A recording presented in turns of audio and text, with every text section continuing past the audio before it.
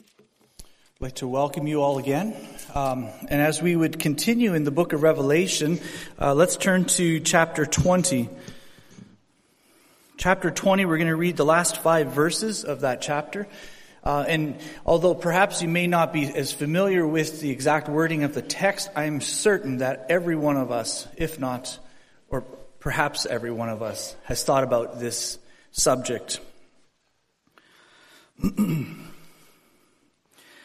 One of the things that I've come across, especially as I was, trying to digest this and was studying, is that the book of Revelation word revelation is actually another way of saying the great unveiling, the unveiling of Jesus Christ. And it's such a beautiful way of putting it, because as we will go through, especially today, but all of the book of Revelation, we see that it is not a standalone book that is independent and that was just something that John was inspired to write, but it was something that from almost the very, very beginning, in fact, it was from the very beginning, the opening chapters, we see already the things that John is talking about. We see them, although sometimes veiled. Sometimes we couldn't understand the context or perhaps how is that going to look. And the book of Revelation is just that, a book of unveiling, the unveiling of Jesus Christ. So let's turn to Revelation 20, and we'll start at verse 11. And the word reads, "And I saw a great white throne, and him that sat on it, from whose face the earth and the heaven fled away, and there was found no place for them. And I saw the dead, small and great, stand before God, and the books were opened, and another book was opened, which is the book of life. And the dead were judged out of those things which were written in the books, according to their works. And the sea gave up the dead which were in it, and death and hell delivered up the dead which were in them, and they were judged every man according to their works. And death and hell were cast into the lake of fire. This is the second death. And whosoever was not found written in the book of life was cast into the lake of fire." A pretty grim collection of verses, and yet something that we need to be very familiar with and to be very to let our hearts settle and to draw great encouragement from. So just to put this in the context of where we are in the narrative that John is giving us, beginning of the chapter, we see that Satan has been he's been bound. And then there comes the time of the great peace and when Christ is reigning and what we would all call the millennium. And after this 1,000 years, or this time of the millennium of Christ reigning and Satan being bound, Satan is released. But then very, very quickly we see that he is cast himself into the lake of fire. And it says in verse 10, "And the devil that deceived them was cast into the lake of fire and brimstone, lake fire and sulfur, where the beast and the false prophet are, and shall be tormented day and night forever and ever." So where we come in now in verse 11, all of the opposition is finished. The false prophet, the beast, the Antichrist, all of these figures that had been spoken of in the earlier chapters and all throughout Scripture, that time is done. And this is a very, very interesting time in history, because there is no longer a time of deception. There's no longer an opposition. This is now the time when everything is coming to its final conclusion. And this is the last step, in a sense, before eternity starts in earnest. Before we see the redeemed who receive their reward and are now finally in this place of eternity. This is called the judgment before the great white throne. So let's go through the text, and we're going to see, what does this tell us? What can we draw from this? What is being communicated here?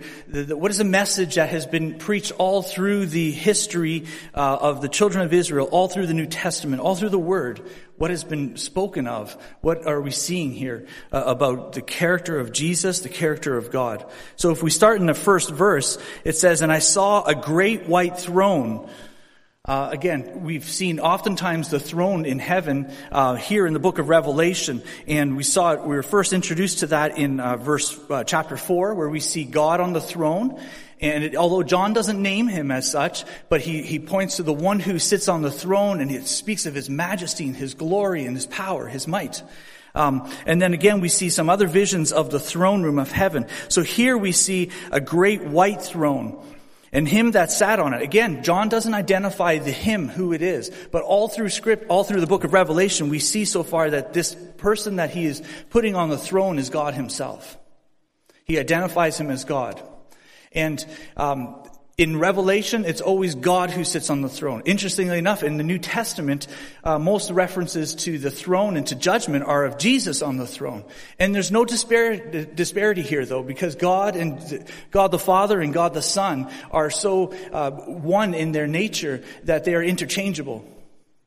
We know that Jesus has been given the authority to judge.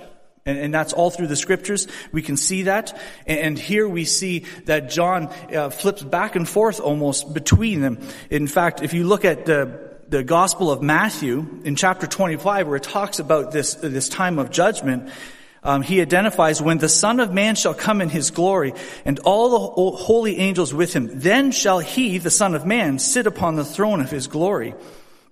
And it uses the same language for the Son as it does for the Father. So this is interesting in that we cannot separate the two and say the two are not one.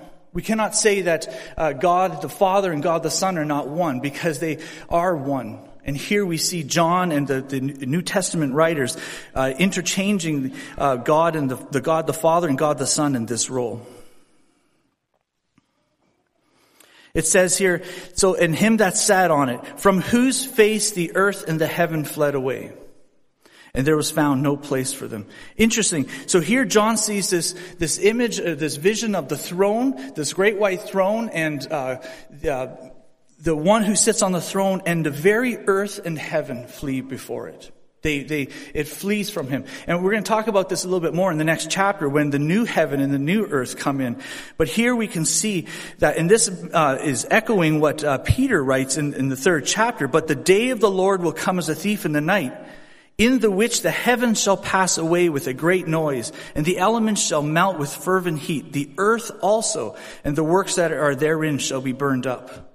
So as the throne room appears, and this great white throne and him who sits on the throne, we see then that even the very earth, the very universe, and when we read this heaven, this is oftentimes translated two ways. It can be the place where God resides, or it can be the universe, the firmaments above. And I think the best reading is that this, when it speaks of earth and the heaven, this is the earth and all of the universe around us. It all is put away. It's all destroyed.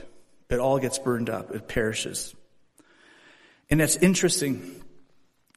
That which was corrupted by the fall, everything that has been corrupted, everything that has been touched by evil is coming to an end. And isn't it interesting now, though, how we see in the time that we live in, see, all through the book of Revelation, the earth has taken a beating. And we can see already how that's coming to be, where the earth is being decimated by natural disasters, and even the influence of humanity, the pollution and so on that we see all about us. And that's a very hot topic nowadays, is this climate change and all this sort of thing. But, isn't it interesting how much we pour into the earth, even the New Age cults and so on, how much they want to preserve and to worship Mother Earth, and it all passes away. Everything that has ever become an obstacle to God's worship, to putting God rightly in sovereign place in our hearts, is now being taken away. Satan, the Antichrist, the false prophet, the beast, and even the earth itself. Everything that has ever stood in the way, everything that has ever been tainted and corrupted by evil is being put away. But like I said, we're going to look at the new heaven and the new earth in Revelation 21. So the next verse says, "And I saw the dead, small and great, stand before God. And the books were opened. And another book was opened, which is the book of life. And the dead were judged out of those things which were written in the books, according to their works." So what John is seeing here is almost word for word, or very, very close to what Daniel saw in the vision that while he was in Babylon. If you look at the book of Daniel, chapter 7, 2 verses 9 and 10. So Daniel chapter 7, verses 9 and 10, they say this: I beheld till the thrones were cast down, and the ancients of days did sit, whose garment was white as snow, and the hair of his head like the pure wool. His throne was like the fiery flame, and his wheels as burning fire. And a fiery stream issued and came forth from before him. Thousands ministered unto him, and 10,000 times 10,000 stood before him. The judgment was set, and the books were opened, it says. Again, in a few chapters later, again in a vision, Daniel records this in chapter 12, verses 1 and verse 2. And at that time shall Michael stand up, the great prince, which standeth for the children of thy people. And there shall be a time of trouble, such as never was since there was a nation, even to that same time. And at that time thy people shall be delivered, every one that shall be found written in the book. And many of them that sleep in the dust of the earth shall awake, some to everlasting life, and some to shame and everlasting contempt. So here we see that Daniel saw this vision. And as I said, this was something that was veiled to him, because if you read the rest of those chapters or the verses afterwards, we see Daniel really didn't understand, and it bothered him, and he asked for an interpretation of these things. So something that was veiled to Daniel as he saw it is opened now to us. It's unveiled to us. So here we talk about this great host of people. And I saw the dead, small and great, stand before God. So now picture this. Picture, as Daniel also said this, 10,000 times 10,000. It's almost an innumerable host of people. The dead have been called up out of the earth. And we'll see this also in verse 13, very similar language. Not just the earth and the grave or Hades, but also from the sea. So from all places where the dead have been temporarily waiting for a time, they've been silent and asleep in a sense. They have been all called forward, and now the time has come. And this is the thing that so often is I've thought about. I don't want to presume that you have, although I'm sure you have, that we've thought about the time of judgment and what it would be like to be there in front of God, to be there and to see those books being opened. I'll tell you though that thank the Lord that those who are His children, those whose names are written in the book, will not come to see that day. Because we have seen a different day. We have seen the first resurrection. And if you look in the verses prior to this, it says in verse 4 of chapter 20, this same chapter, and I saw thrones, and they sat upon them, and judgment was given unto them, or given for them. And I saw the souls of them that were beheaded for the witness of Jesus and for the word of God, and which had not worshipped the beast, neither his image, neither had received his mark upon their foreheads or in their hands. And they lived and reigned with Christ 1,000 years. But the rest of the dead lived not again until 1,000 years were finished. So the rest of the dead, this is who we're talking about now. This innumerable host called forth from the earth, from Hades, from the water. These are the ones who now stand before God. They were not part of the first resurrection. That was for the saved of God. That was for the martyrs. That was for the Old Testament saints. This is for now those who were not part of the first resurrection. It says they are part of the second death, in fact. It says in verse 6, blessed and holy is he that hath part in the first resurrection. On such the second death hath no power. But they shall be priests of God and of Christ, and shall reign with him 1,000 years. So this is those who have been saved. Brothers and sisters, this is you. You have been reigning with Christ for 1,000 years. You were part of that first resurrection. And only those who have continuously rejected Christ, who have continuously said, I'd rather worship the beast. I'd rather worship myself. I'd rather worship anything else but God. Those are the ones who we're talking about now. These are the ones who stand before the throne of God and see those books be opened. See, this is not a trial. Sometimes we may think of this in the terms, and I used to, for analogy's sake, look at this as almost a trial, a courtroom trial, and the prosecutor or the judge calls forward the defense and says, now answer for yourself. See, we're not talking about that, though. This is not a trial. There's no defense given at this point. There's no time of trying to argue one way or the other, counter argument. This is, I rest my case. This is done now. There is no longer talking. This is a reading of the judgment. This is a reading or a rendering of the verdict. So the books, what can we make of these books? And we'll talk more of the judgment, but for now, what about these books that are going to be opened up? How do we understand these books? Well, it says that the people were judged out of these things that were written in the books, according to their works. Now, there are some scriptures that speak of these books.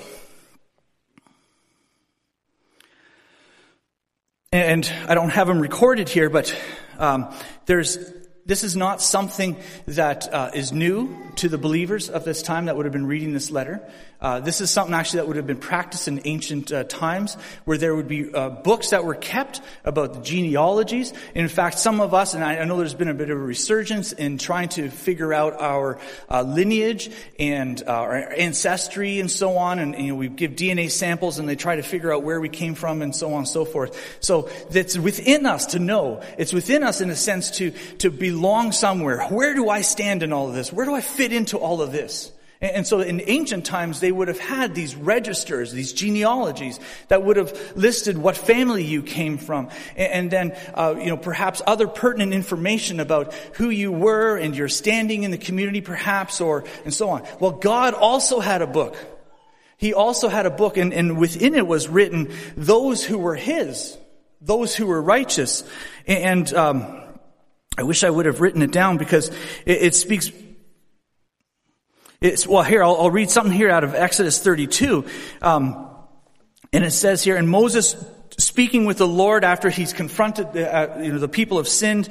And the Lord said unto Moses, Exodus 32, verse 33, whosoever hath sinned against me, him will I blot out of my book. He has kept a record.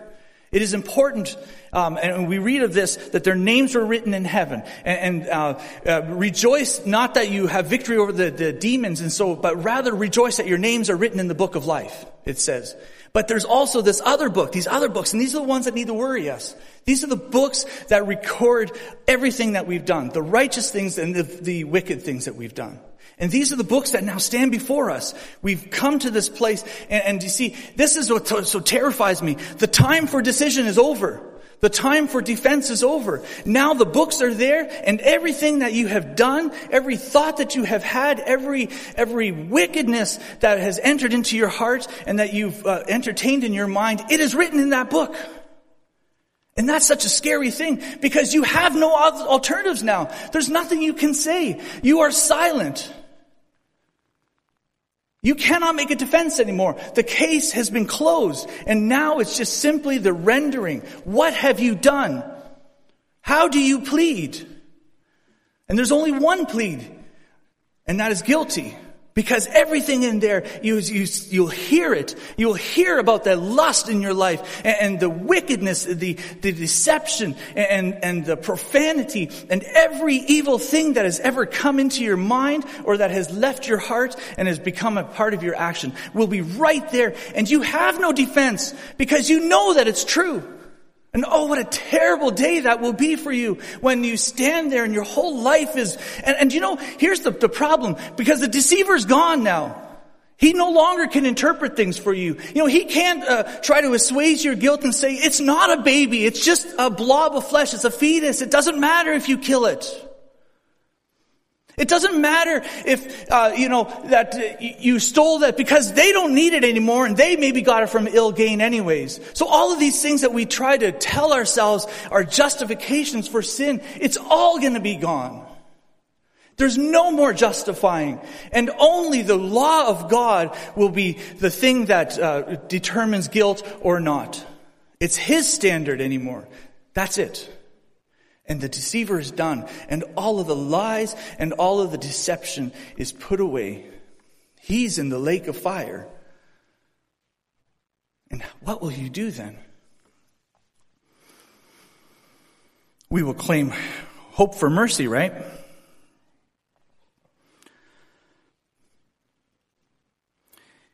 Psalm 62, verse 12. Also unto thee, O Lord, belongeth mercy. God is merciful. For thou renderest to every man according to his works.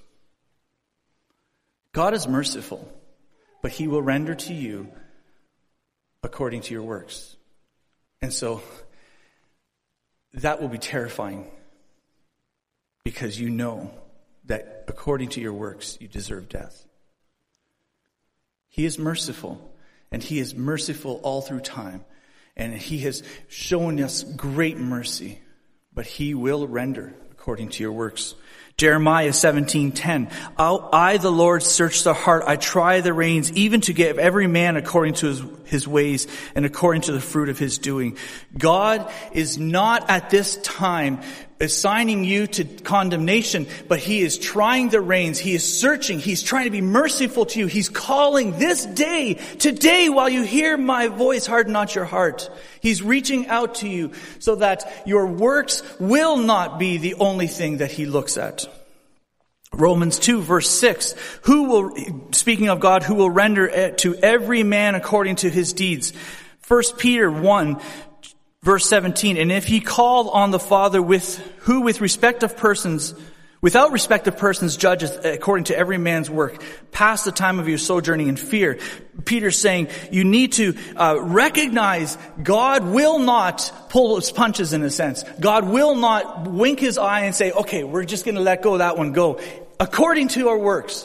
And here's the terrible thing. In a culture that so desperately wants to blame everybody else for our problems, in a culture that wants to say, it's not me, look at me, I'm a victim. I'm a victim of whatever it is. Maybe, bad parenting or bad circumstances. Maybe I have a disability, or maybe, whatever, I don't know. The devil made me do it. And it doesn't jive anymore. God says, according to what you have done, nobody else. Your parents, if they screwed you up, they're going to be held responsible. But you are responsible for what you have done. If you were put into a situation where you felt like you couldn't do anything else, that's still you that has to face up to that. Nobody else. And this is going to be a really hard place for a lot of us, because a lot of us love victimhood. And this culture that we are in, so often I hear these stories and it's just from one tragedy to the next, and it's never their fault. Is it never your fault? Are you one of these people who wants to blame everybody else for the wrong that you have done? I couldn't do anything else. What else was I supposed to do? None of that will hold water. None of that will be even considered. Remember, you stand before God and you cannot say a thing. This is just a rendering of judgment. So when the books are opened, the books that accurately, very accurately display what we have done, what will they say about us? What hope will you have? You will have no hope. Because the righteousness of God, the standard that God has put to man, the call to holiness that he has put out to each of us is of such a high degree that it is unachievable. And no matter, if you can go through that book, let's say, and that book maybe says, I saved all these people and I gave everything to the poor and I did all of the law perfectly. It's still not enough. We're thinking of it in terms of, the ugliness of our sin being brought forward and being judged by that. We think to ourselves like, oh yeah, I did that. That was really bad and I don't want people to know that. But what about those things that we offer to God and say, God, look at what I've done for you. Did we not cast out demons in your name and prophesy? Right? We know that scripture. And what's Jesus say to them? Depart from me, you workers of iniquity, for I never knew you. Oh, it's true. You did wonderful things. It's true. You're a saint by the most estimations. But when the books are opened and when the standard of God, the law of God, the righteousness of God is used to interpret and to measure the works that we have done, absolute and complete total failure. So if you for a moment think that what you have done is not too bad or what you have done is really, really good, you are deceiving yourself, and you better repent. You better think differently. Verse 12 and 13 speak of this judgment that's coming when the books are opened, when those who are not written in the book of life, and there is the key, those who are not written in the book of life, when they stand before God and the judgment is rendered. And death and hell were cast into the lake of fire. Verse 14. This is the second death. And whosoever was not found written in the book of life was cast into the lake of fire. Jesus said in Revelation chapter 1, right at the very beginning, verse 18, I am he that liveth and was dead, and behold, I am alive forevermore. Amen. And have the keys of hell and death. Death has been defeated. We see here that death, the very holding place in a sense, the very thing that was that sign of the dominance of sin in our lives, that death that came from the sin in our lives, even that itself, that great corrupter, is thrown into the lake of fire. It's personified in a way, and it and Hades, or Hades, actually another way of saying that would be death and the grave, are cast into the lake of fire and sulfur. And so whoever was not found in the book of life. So just thinking though, Revelations 14, we already saw this a little bit. And it says, and the third angel followed them, saying with a loud voice, if any man worships the beast and his image and received his mark on their forehead or in his hand, the same shall drink of the wine of the wrath of God, which is poured out without mixture into the cup of his indignation. And he shall be tormented with fire and brimstone in the presence of the holy angels and in the presence of the Lamb. And the smoke of their torment ascendeth up forever and ever. And they rest not day or night, who worship the beast and his image, and whosoever receiveth the mark of his name. That is not pleasant. That is not a goal. And so I beg of you who have still rejected God, who still, in a sense, are identifying with the beast, with all that is anti-God. And you may say, no, I don't do that. Okay, I'm a good boy. And just I got my faults and so on. No. Either you are a follower of God or you are a follower of Satan. Either you bear the marks of the death of Christ in your life or else you bear the mark of the beast. And there's no in between. There's no place. There's none of this purgatory thing where, I'm going to go here for a little while and I'm going to make up for it, kind of work off my debt. No, that debt is so completely not workable. You are one or the other. You are either part of the first resurrection or you are part of the second death. This is the second death. It's not the second resurrection. It's the second death. Now, I want to talk to you about the book of life. I've been particularly not speaking about the book of life because I want to spend a little bit of time in the book of life. Because the only hope. And now imagine this, okay, for a moment. And although this is not going to happen because the scripture doesn't say it. But it says here, in verse 15, and whosoever was not found written in the book of life. Now could you imagine for a moment, picture this in your mind. You stand before God and the books have been opened up and the judgment has been rendered guilty, worthy of death. And those whose names were, imagine now for a moment that the judge sitting on the throne says, but I'm going to look into the book of life and I'm going to look and see if your name is there. How would you feel? Would you not want to, with all of your being, wish and will that your name is written in the book? Oh, for if only by some chance my name could be found in the book of life, all these terrible things are not going to be. I know I certainly would be. I know that that's not going to happen though. Because the only reason that they're here is because their name isn't written in the book of life. But just imagine for a moment, because in verse 15 says, and whosoever was not found. That is the reason right there. It's not because those written in the book of life had something special, some special heritage or something else. We're going to talk about why they're in the book of life. But the very fact that they're written in the book of life, all of these other judgments are put aside. Does it mean that those written in the book of life live perfect, saintly lives? Absolutely not. Because every one of us needs to recognize, and we do, that we are not perfect and we are fallen human beings. We live in a fallen world, but we have been redeemed. Oh, I bet you they're going to wish, if only I could be written in the book of life. So the book of life, I want to talk about the book of life because that really is the whole point of this. The whole point of what we talk about here. You know, the whole point of the unveiling of Christ through the book of Revelation, through the whole Old Testament, New Testament. It is because God desperately is reaching into this world and calling to every one of us to come and be recorded in the book of life, the book that is written in heaven.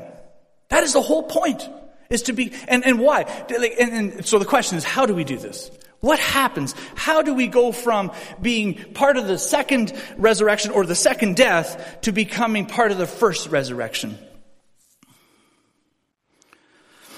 So we already read in Exodus how there is this book of life that God says, and he very clearly says, I will blot out of my book or I will not. So he is absolutely in control of the book of life. This is not something that you do.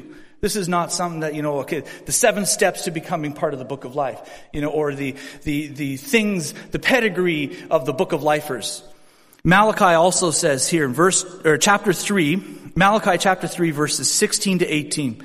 Then they that feared the Lord spake often one to another, and the Lord hearkened and heard it, and a book of remembrance was written before him for them that feared the Lord. So for them that feared the Lord, and that thought upon his name. And they shall be mine, said the Lord of hosts, in that day, when I make up my jewels, and I will spare them as a man spareth his own son that serveth him. And then shall ye return and discern between the righteous and the wicked, between him that serveth God and him that serveth him not. Those that fear God, those that serve God. There's our first clue about how do we find ourselves written in the book of life. Luke chapter 10.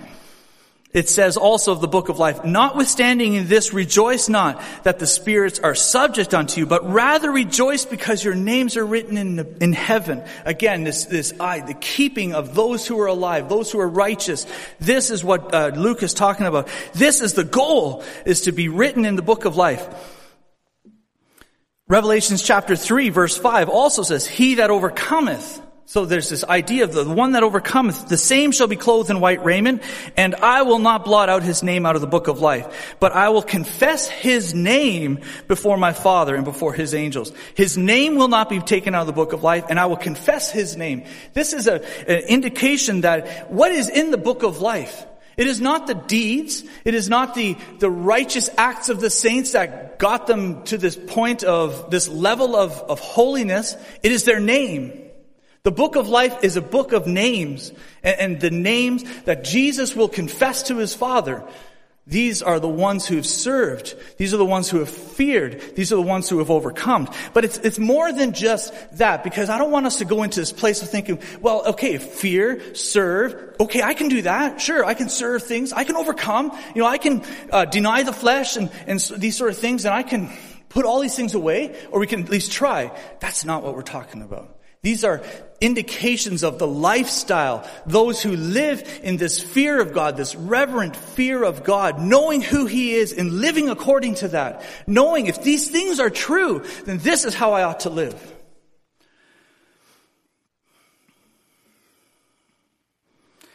Romans chapter 4, though.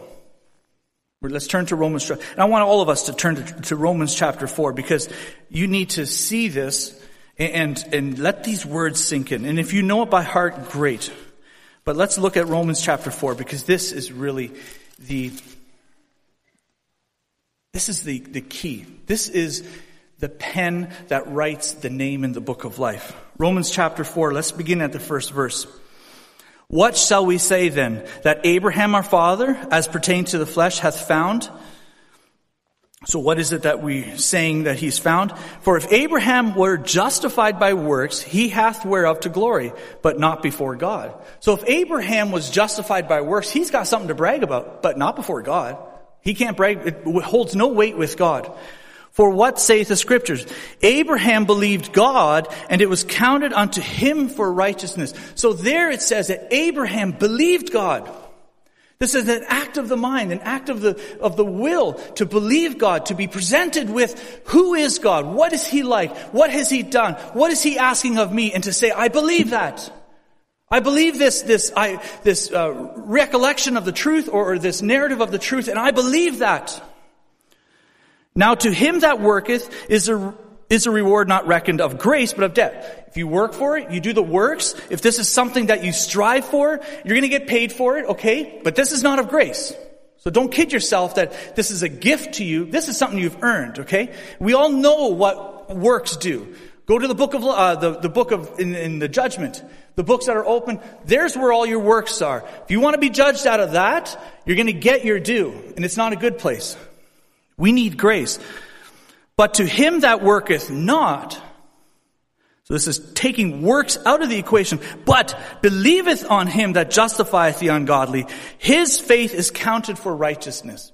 His faith, his belief in God, his belief in the gospel, his belief in what Jesus has done on the cross and who Jesus is, and the righteousness then that God wants to give to us on account of our faith and our love for God and our identity with God.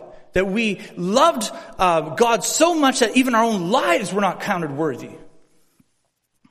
Even as David also described the blessed of man unto whom God imputeth righteousness without works. So here's, God wants to impute this idea of imputing righteousness without works, saying, blessed are they whose iniquities are forgiven and whose sins are covered.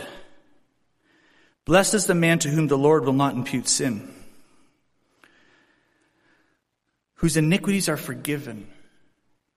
All those things written in the book, all those things that have been exposed, forgiven. Whose sins are covered. Not hidden. Not brushed under the carpet in a sense. Oh no, guests are coming, quickly brush stuff throw it underneath the couch. No. Dealt with. The sins have been dealt with. Isaiah chapter 53. The chastisement of our peace was upon him. It pleased the Father to bruise him. For our iniquities, he was crucified. That's how God dealt with sin. Righteousness. So what is righteousness? Because only those who are righteous in God's eyes are in the book of life. So righteousness is a purity of heart, conformity of heart and life to the divine law. So those whose hearts conform to the divine law, which is nobody, but righteousness is imputed, or it's charged to the account of. It's a tough word. We don't say that very often. Or it's attributed to.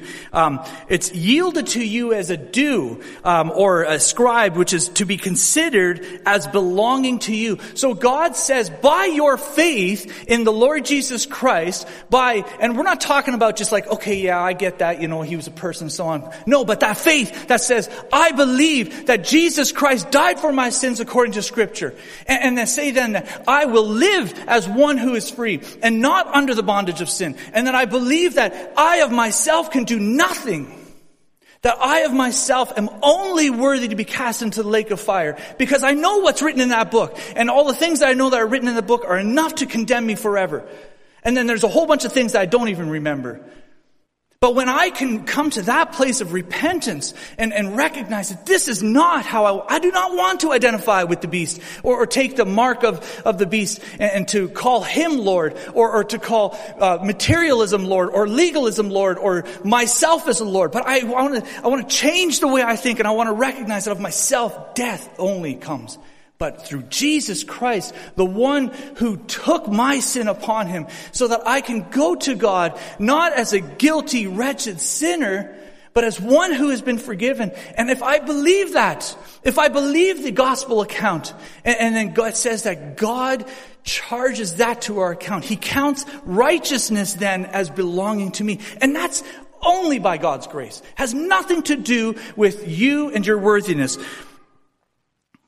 Ephesians chapter 2 verse 9 says that, for by grace are you saved through faith, through trusting in God. Is what Jesus did enough for you? That's what faith is. Do you believe it? And do you believe it in such a way that when you say, God, I believe, and then I commit my life to you, that you live that way? Has it transformed you like we heard on Wednesday from Brother Judah? Has the faith that you have transformed you? Is it that true evangelical faith that changes you so drastically? For by grace are you saved through faith, and that not of yourselves. It is a gift of God, not of works, lest any man should boast. You want to get into the book of life? It is only by a faith in the Lord Jesus Christ and what he has done on the cross. 2 Corinthians chapter 5, verse 21. For he hath made him to be sin for us.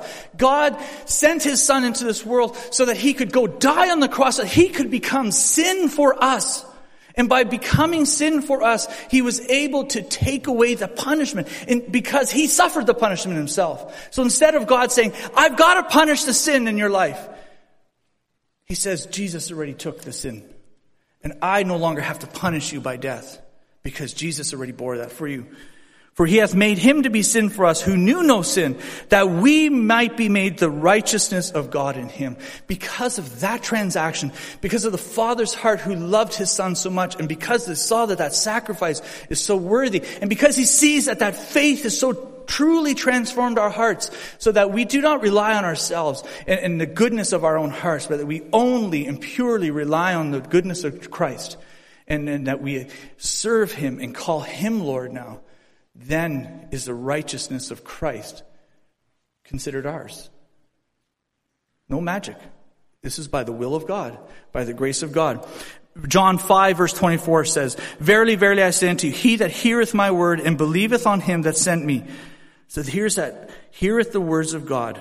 How do you want to grow your faith? Faith comes by hearing the word of God. You want to have a strong faith? You want to have an evangelical faith, a faith of our forefathers? Get into the word.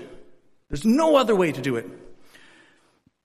And believeth on him that sent me. So to have that faith in God and the work of salvation hath everlasting life, and shall not come into condemnation, but is passed from death into life. And this is the whole thing that we're talking about here, is to go from that place where the only thing that I have to judge or that is in my consideration are my works.